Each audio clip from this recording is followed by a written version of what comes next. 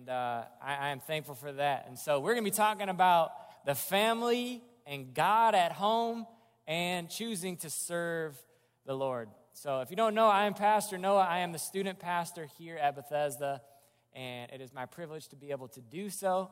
And I especially love to be able to talk to the family because I get the students a lot of times separated from their parents. So to be able to talk to the whole family and grandparents and whoever might be here is a real privilege for me. So, hey, why don't we just bow our heads as we ask the Lord to be with us as we open up His Word. God, I thank you for this opportunity to open up your Word, Lord, to hear exactly what you have to say, Lord, even from a text that's about 3,000 years old. Lord, I believe that you still speak through your Word today. Lord, it's just as important as ever, and it's just as much for us as it was for them back in the days of Joshua. So, Lord, speak to our hearts today. In Jesus' name that we pray and ask. Amen. Amen. Well, just a few weeks ago, we had the privilege of going to our summer camp. And so, first of all, I want to say to all those who wrote checks and decided they were going to give money to help sponsor students, thank you. It is really cool when I was not even in my office and I come to my desk and there's a check from somebody I hadn't even spoken to saying, we want to help somebody with camp, right? That is such a cool thing. And that's something that I find to be true of this church every single event that we do. There's always a generosity towards giving to these events. And I'm telling you, every dollar spent was worth it. We had amazing experiences. I think every student had good experiences with God, met God in a new way.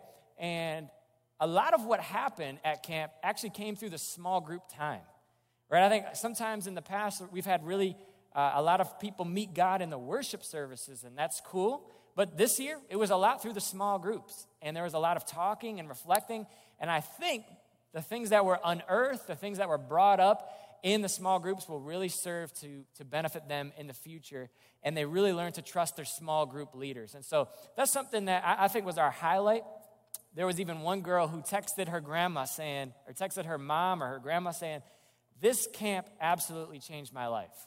Right? And there's nothing more that I can be thankful for than that. Like, I can't expect anything else, especially because some people are very outward with their faith and experience, and some are not so outward, right? And so this one was, I don't know exactly what's going on in her heart and in her mind. And so for her to say her life was completely changed, praise God. Yeah, praise God. Now, in saying that, I have a love-hate relationship with camp. Right? I love it because of those experiences. I love it for the games, for the fun, all that. I even love it for the lack of sleep, sort of. Maybe a like. I like it for that, not a love. But the hate that I have for camp, this is going to sound weird coming from me, right, is that students always come back saying, how do I keep what I experienced at camp going? Right? And I kind of hate that part because the answer is not that simple. Right? We don't do that, right? This is a catered week that you'll experience God. We meet for 8 hours in small groups, right? We worship for 4 hours. We hear 4 sermons and then 4 mini sermons. And you're playing games and it's an awesome week, but it's not really normal life. And so I love it because it's not normal life, but I also kind of hate it because it maybe sometimes leaves people feeling like I experienced God there, but I can't anywhere else. And I wish that camp, 1 out of 52 weeks a year, was Christianity. I wish that all you had to do was go to one camp, one conference, and bam, that's all you needed from God that year. But how many know that it's the other 51 weeks that are really, really important, and that sometimes that 52nd week at camp is really kind of a spiritual vacation, if you will? All right, so I believe that we live in a really weird time in history. Right? I'll show you why. Step out of time with me for a minute. People used to grow up in their parents' homes, right? And they used to learn a trade that their father probably did, and that's basically what you did, right? For most of human history, until not so long ago, right? And so in about 1635 was the invention of the public school, right? 1635 to us sounds really old because none of us are 400, not even close. but it was started for religious reasons by Christians. And so it started as a Christian idea, but then since 1962, right, prayer has been, and Bible reading have kind of been removed from the schools. I would say the word illegal, but it's been removed, right? And now 90% of Americans go to public school, 90% of American kids. So parents drop kids off, or the city picks them up with their buses. And schools now have very far from a biblical worldview. Right? I'm not going to get into that. I think you know as well as I do. Since 1954, there was the invention called daycare, right? And since 1954, it was started by private charities, again, Christian background. And now 30% of babies and toddlers are in childcare on a daily basis. 30% of babies, 90% of kindergarten through 5th grade, while their parents are working. We see how the world's changing. And lastly, how long have youth groups existed, right? What do you do at youth group? Your parents drop you off. We kind of have a student church type of idea. It's only existed for about 100 years, which is why I say that we live kind of in a weird time in history, because I don't think any of these things are bad. Public schools, daycare, youth groups, I'm not saying that. Definitely not saying youth group's bad, or else I'm out of here, all right? All right, I'm definitely not saying that's bad. However, can you see what's happening? Can you see the trend of what's happening?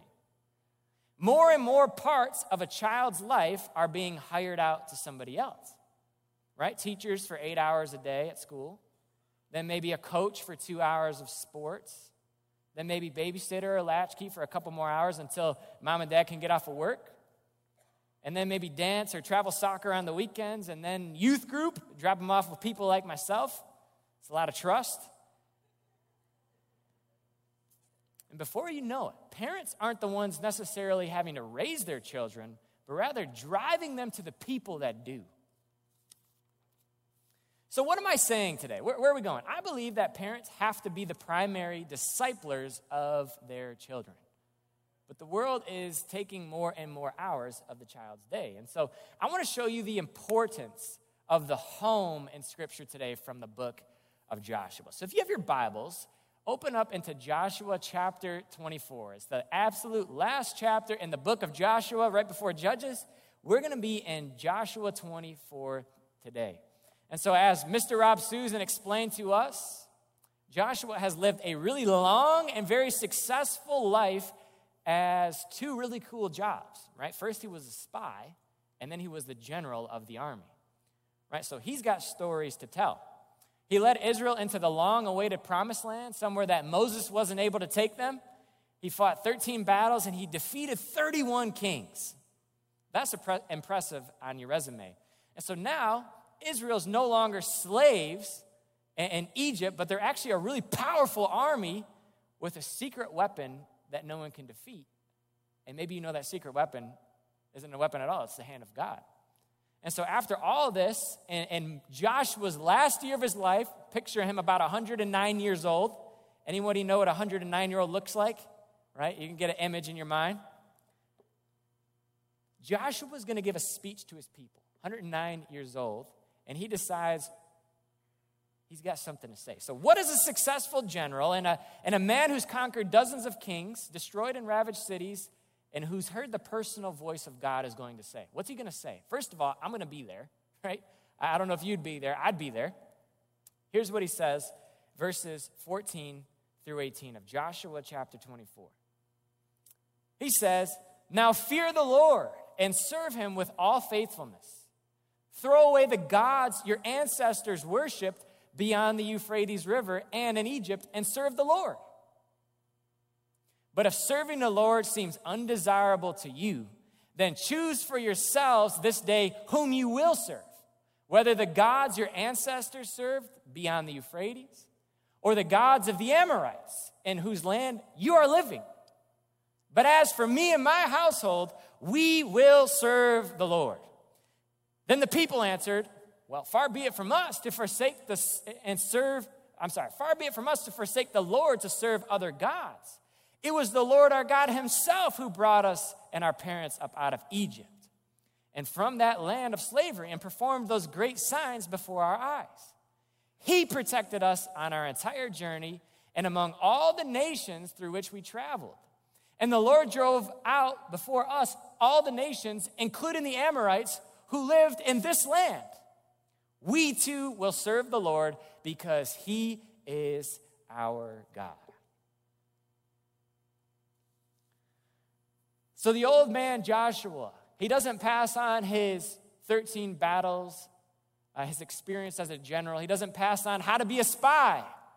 What does he say? Most importantly, if there's one thing you got to hear from this old man, who will you serve today? As for me and my house, we're serving the Lord. Joshua tells them to make that choice. And I love the people's response in it because they say, you know what? God is the one that got us here. God is the one who did miracles along the way. And in fact, right now we're living in Amorite land, so apparently whatever God they had isn't strong enough, all right? We're in Amorite land. And so he's the one that we're going to serve, the Lord God, the Lord of Israel. And so I bet that this is not a verse that even one person in this room hasn't heard before. All right, confession time. I want you to raise your hand if you are one of the, I think, high percentage who has this verse plastered in their home at some point on a plaque from Hobby Lobby. All right, please raise your hand high. All right, okay, all right. I don't know where else you'd get it from. I don't think there's a single store besides Hobby Lobby that you can get it from. All right, I'm one of those. We got this in our house right above our fireplace. As for me and my house, we will serve the Lord.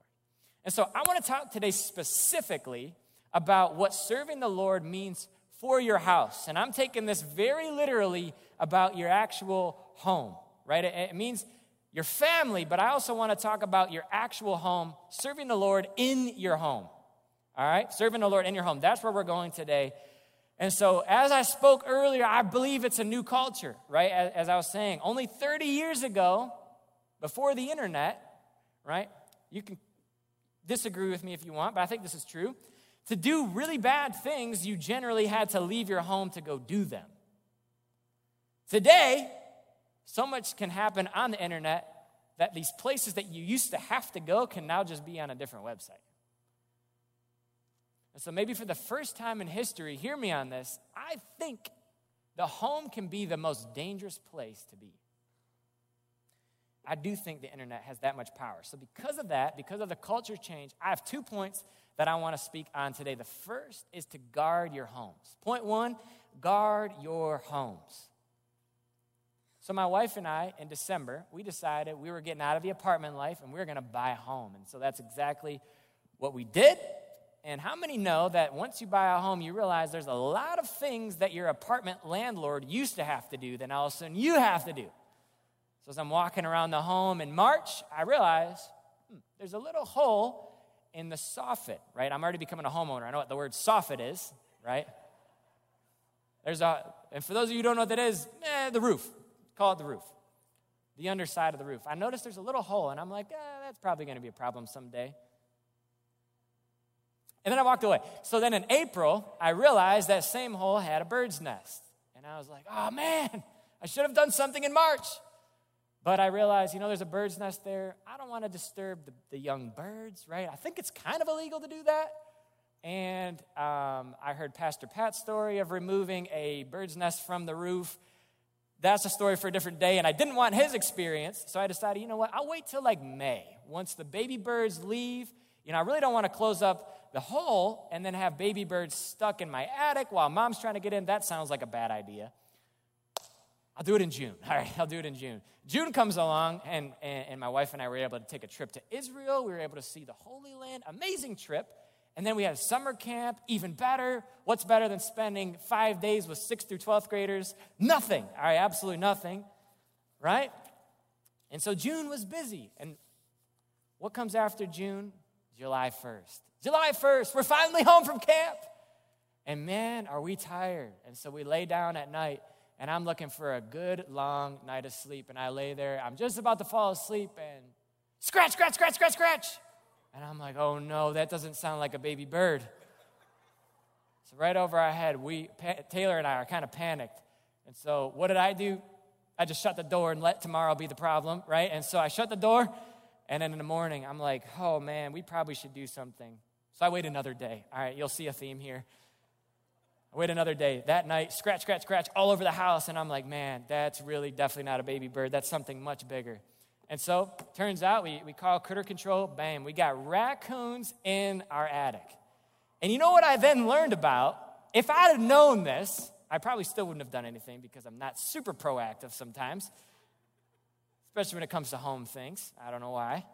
If I'd have known this, what I read online afterwards, once I learned raccoons were in our attic and I saw the bill of what critter control was going to have to charge me, right? Bird nests attract squirrels because of the smell in the attic. And guess what? Squirrels then attract raccoons because raccoons heard there's something going on in the attic. They want a piece of that too, right? Next thing I know, I got raccoons making their home above my head, right? And I think the same thing can happen with our spiritual homes, right? Small compromises, I'll do that later, can slowly lead to big problems. And I'll say the best and the worst thing about being a student pastor is talking with students about their sin, right? I say it's the best thing because it's amazing to be able to be trusted with that information, to be able to pray with them, to be able to bring those things to light. Yet it's also extremely tragic to listen to and to hear how the devil's involved in their lives. I say they as if some of you are not here, right? I find that many students, they tell me that they love camps. This is something that y'all know. They love camps and conferences, but they absolutely dread going home more and more so because they know that at home, they're going to fall back into the secret patterns of sin they've been stuck in for so long.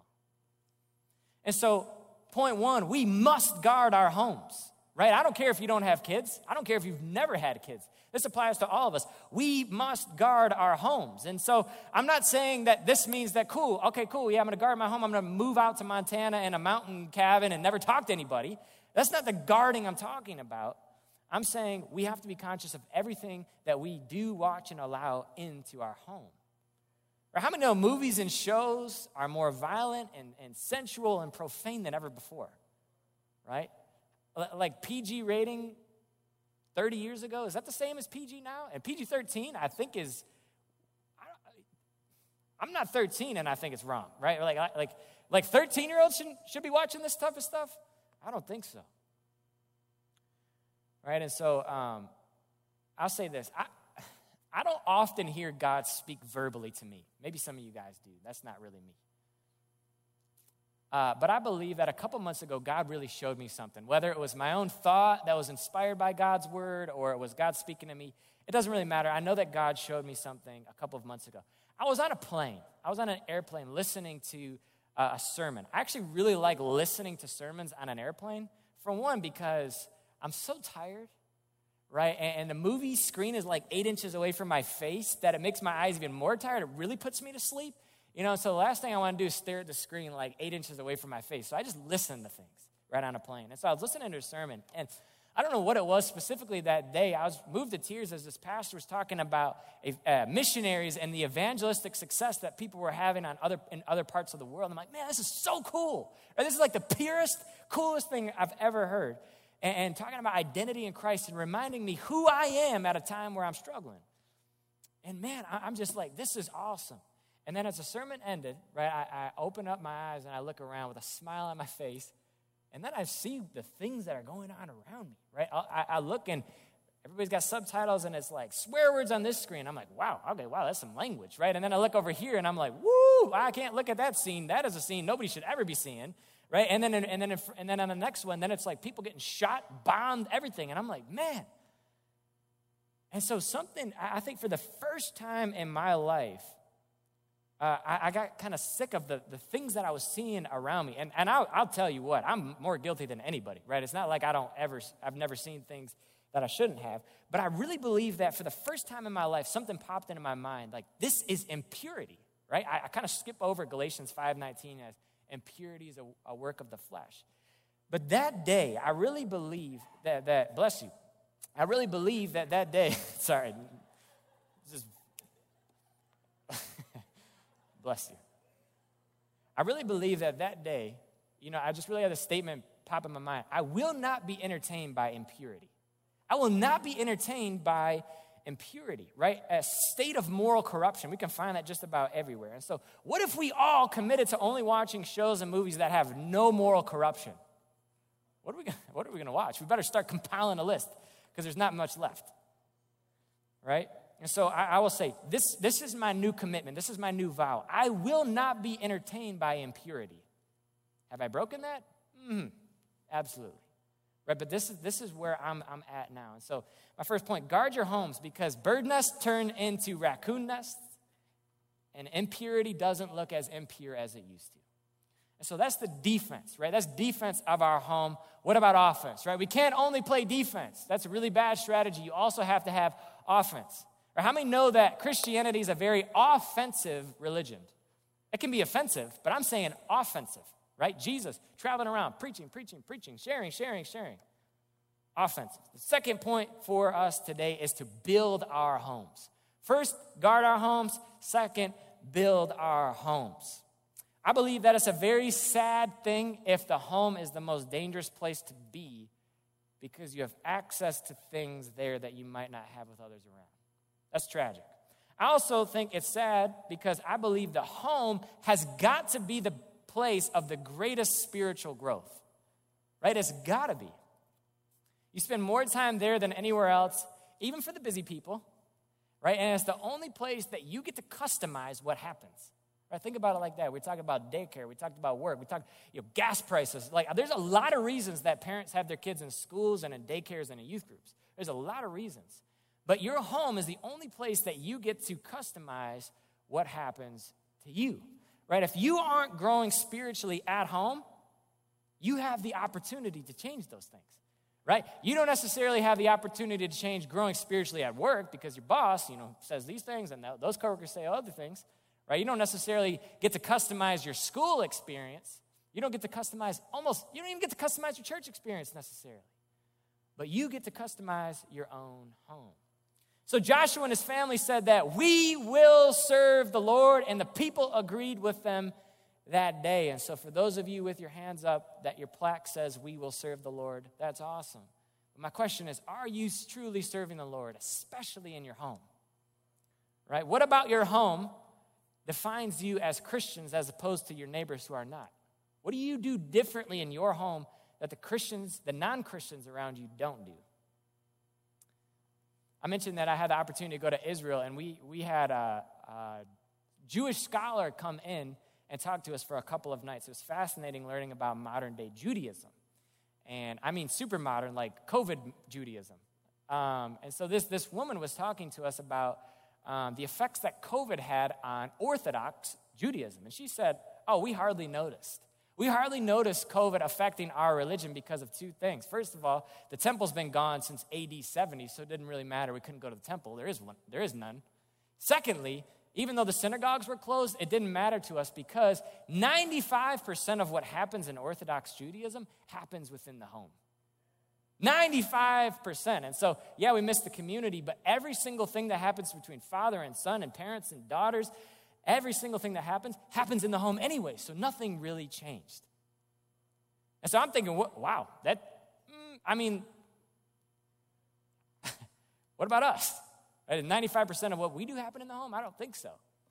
Right? And church assembly is important. I don't want to take away from that. But do we know how to make our own homes a place where we worship and meet God even when the world's shut down?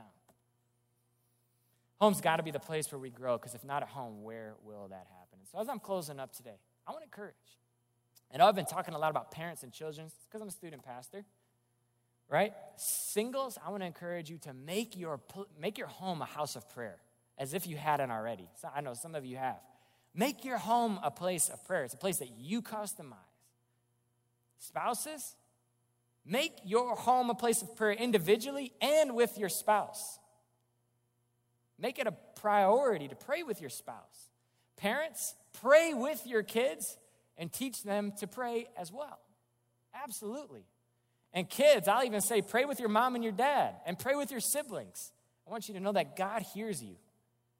No matter how young you are, even if you're 3, 4 years old, even if you're 2 and you don't even understand English right now, God hears your prayers, right? And so build your home to be a prayerful home and the place of the greatest spiritual growth. I think the devil's attacking us in the home, and it's so sad to me that the home could be the place of the most danger that people face. So I want you to know that healthy churches, this is what I believe. I don't believe that healthy churches make healthy homes. I believe that healthy homes make healthy churches, right? It's not a top-down thing. It's not like you come here, you hear a message, you worship, all of a sudden your home is now healthy, right? It kind of works the other way, right? When we all gather together with very healthy homes, healthy families, we combine for a very healthy church, right? And so that's the priority that we need to make at our home. It starts at home. So as we're closing up, I said that twice now, all right? God at home. God at home. Guard your home and build your home. I really want to encourage you. Guard your home like the devil is a prowling lion at your fingertips, because he is. And build your home like your life depends on it. And so please make a commitment with me today. I think I have the commitments up on the screen that I want you guys to make with me. If not, you could just listen. First of all, make that same commitment that I was mentioning about me on the airplane. I will not be entertained by impurity, right? Make a commitment. I don't care if God spoke that to me or that was just generally from understanding his word. I don't think there's any Christians that are allowed to be excused from that anyways, right? This is not a personal thing. This is true of all of us. I will not be entertained by impurity. And secondly, I will raise a prayerful family. You could rephrase it, I will not be part of a prayerless family, right? Make that commitment today. And so I'd encourage you, for impurity, consider what that would mean to cut out. Hopefully for a lot of you, it's nothing. Hopefully you're already living that way. But if so, what is the thing, maybe a couple things that you got to cut out that you might not be entertained by impurity? And secondly, with the prayerful family, I'd encourage you, take a 14-day challenge. It's really convenient because it's July 17th, right? And so for the rest of July, pray out loud with a family member every single day. What about that? No matter where you find yourself in your family, if you're married, if you're single, if you're a kid, if you're whatever, pray out loud with a family member for the next 14 days and see what God starts to do in your own home. And so just as Joshua, as a 109-year-old old man, right, dug his heels in the ground, we must too, because the world is going to pull us in all types of directions. But as he declared, as for me and my house, we will serve the Lord, I hope that we can say the same thing today, right? Make it true about our house, about our household, and also let's make it true in our homes, right? My house, literally my home, we serve the Lord here. And so I'm asking you today, will you serve the Lord? Will you make it a priority in your home to serve the Lord and to make that a place of the greatest spiritual growth that you experience? I think that would be an amazing thing for each and every one of us. So I'm going to pray. So God, I just thank you so much for your word. I thank you for Joshua, Lord, this old man who served you his entire life. Lord, I pray that you would make Joshuas out of all of us. Lord, people who saw you at an early age and said, oh yeah, I'm a part of that. And at the very end of their life, same story, but even more so. Oh yeah, I will serve the Lord. I hope the rest of you do too. And so, God, I pray for those who live alone right now, Lord, as their family might feel like just themselves, Lord, that their homes would be a sanctuary and would be a place where, Lord, they meet God, where they experience amazing spiritual growth. Lord, I pray for spouses, Lord God, as it can be, life can be busy, life can be weird, life can be hard, I can be scared to pray together. Lord, that all of these barriers that tell us I don't actually need to pray, Lord, will be removed, and Lord, we would create prayerful homes. Really, really prayerful homes. And Lord, I pray for parents with kids as well, Lord, that they would teach them to pray, that they would learn to pray, and they would live a life for more than the next 14 days of very prayerful homes. And so, God, I thank you for your word. I thank you that you continue to speak and to use this old book, Lord, to speak into our lives. Lord, move on us, Holy Spirit, today and show us the areas where we can grow. God, we thank you. We pray this in the name of Jesus. Amen. Amen. And so, hey, you know what? Let's give a real well, thank you.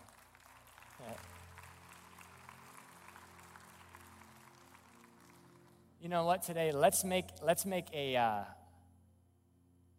public commitment, right? Let's make a commitment. Here's what I want you guys to do today. I got grandiose plans. I wanted a huge photo booth outside in the lobby. But sometimes, you know what, all it takes is a selfie. So here's what I want us to do today. Grab your family, and if you're sitting by yourself, maybe grab a friend or two or three or however big you want your selfie to be.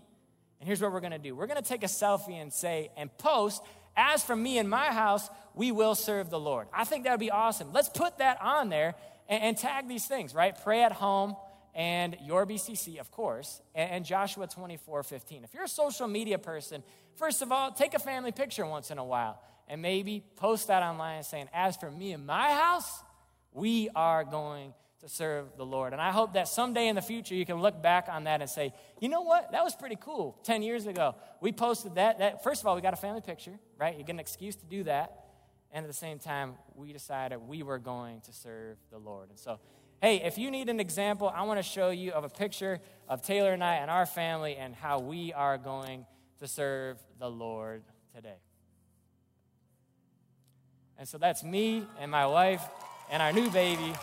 And I want to tell you today that, hey, as for me and my house, the three of us, we are going to serve the Lord. God bless you today.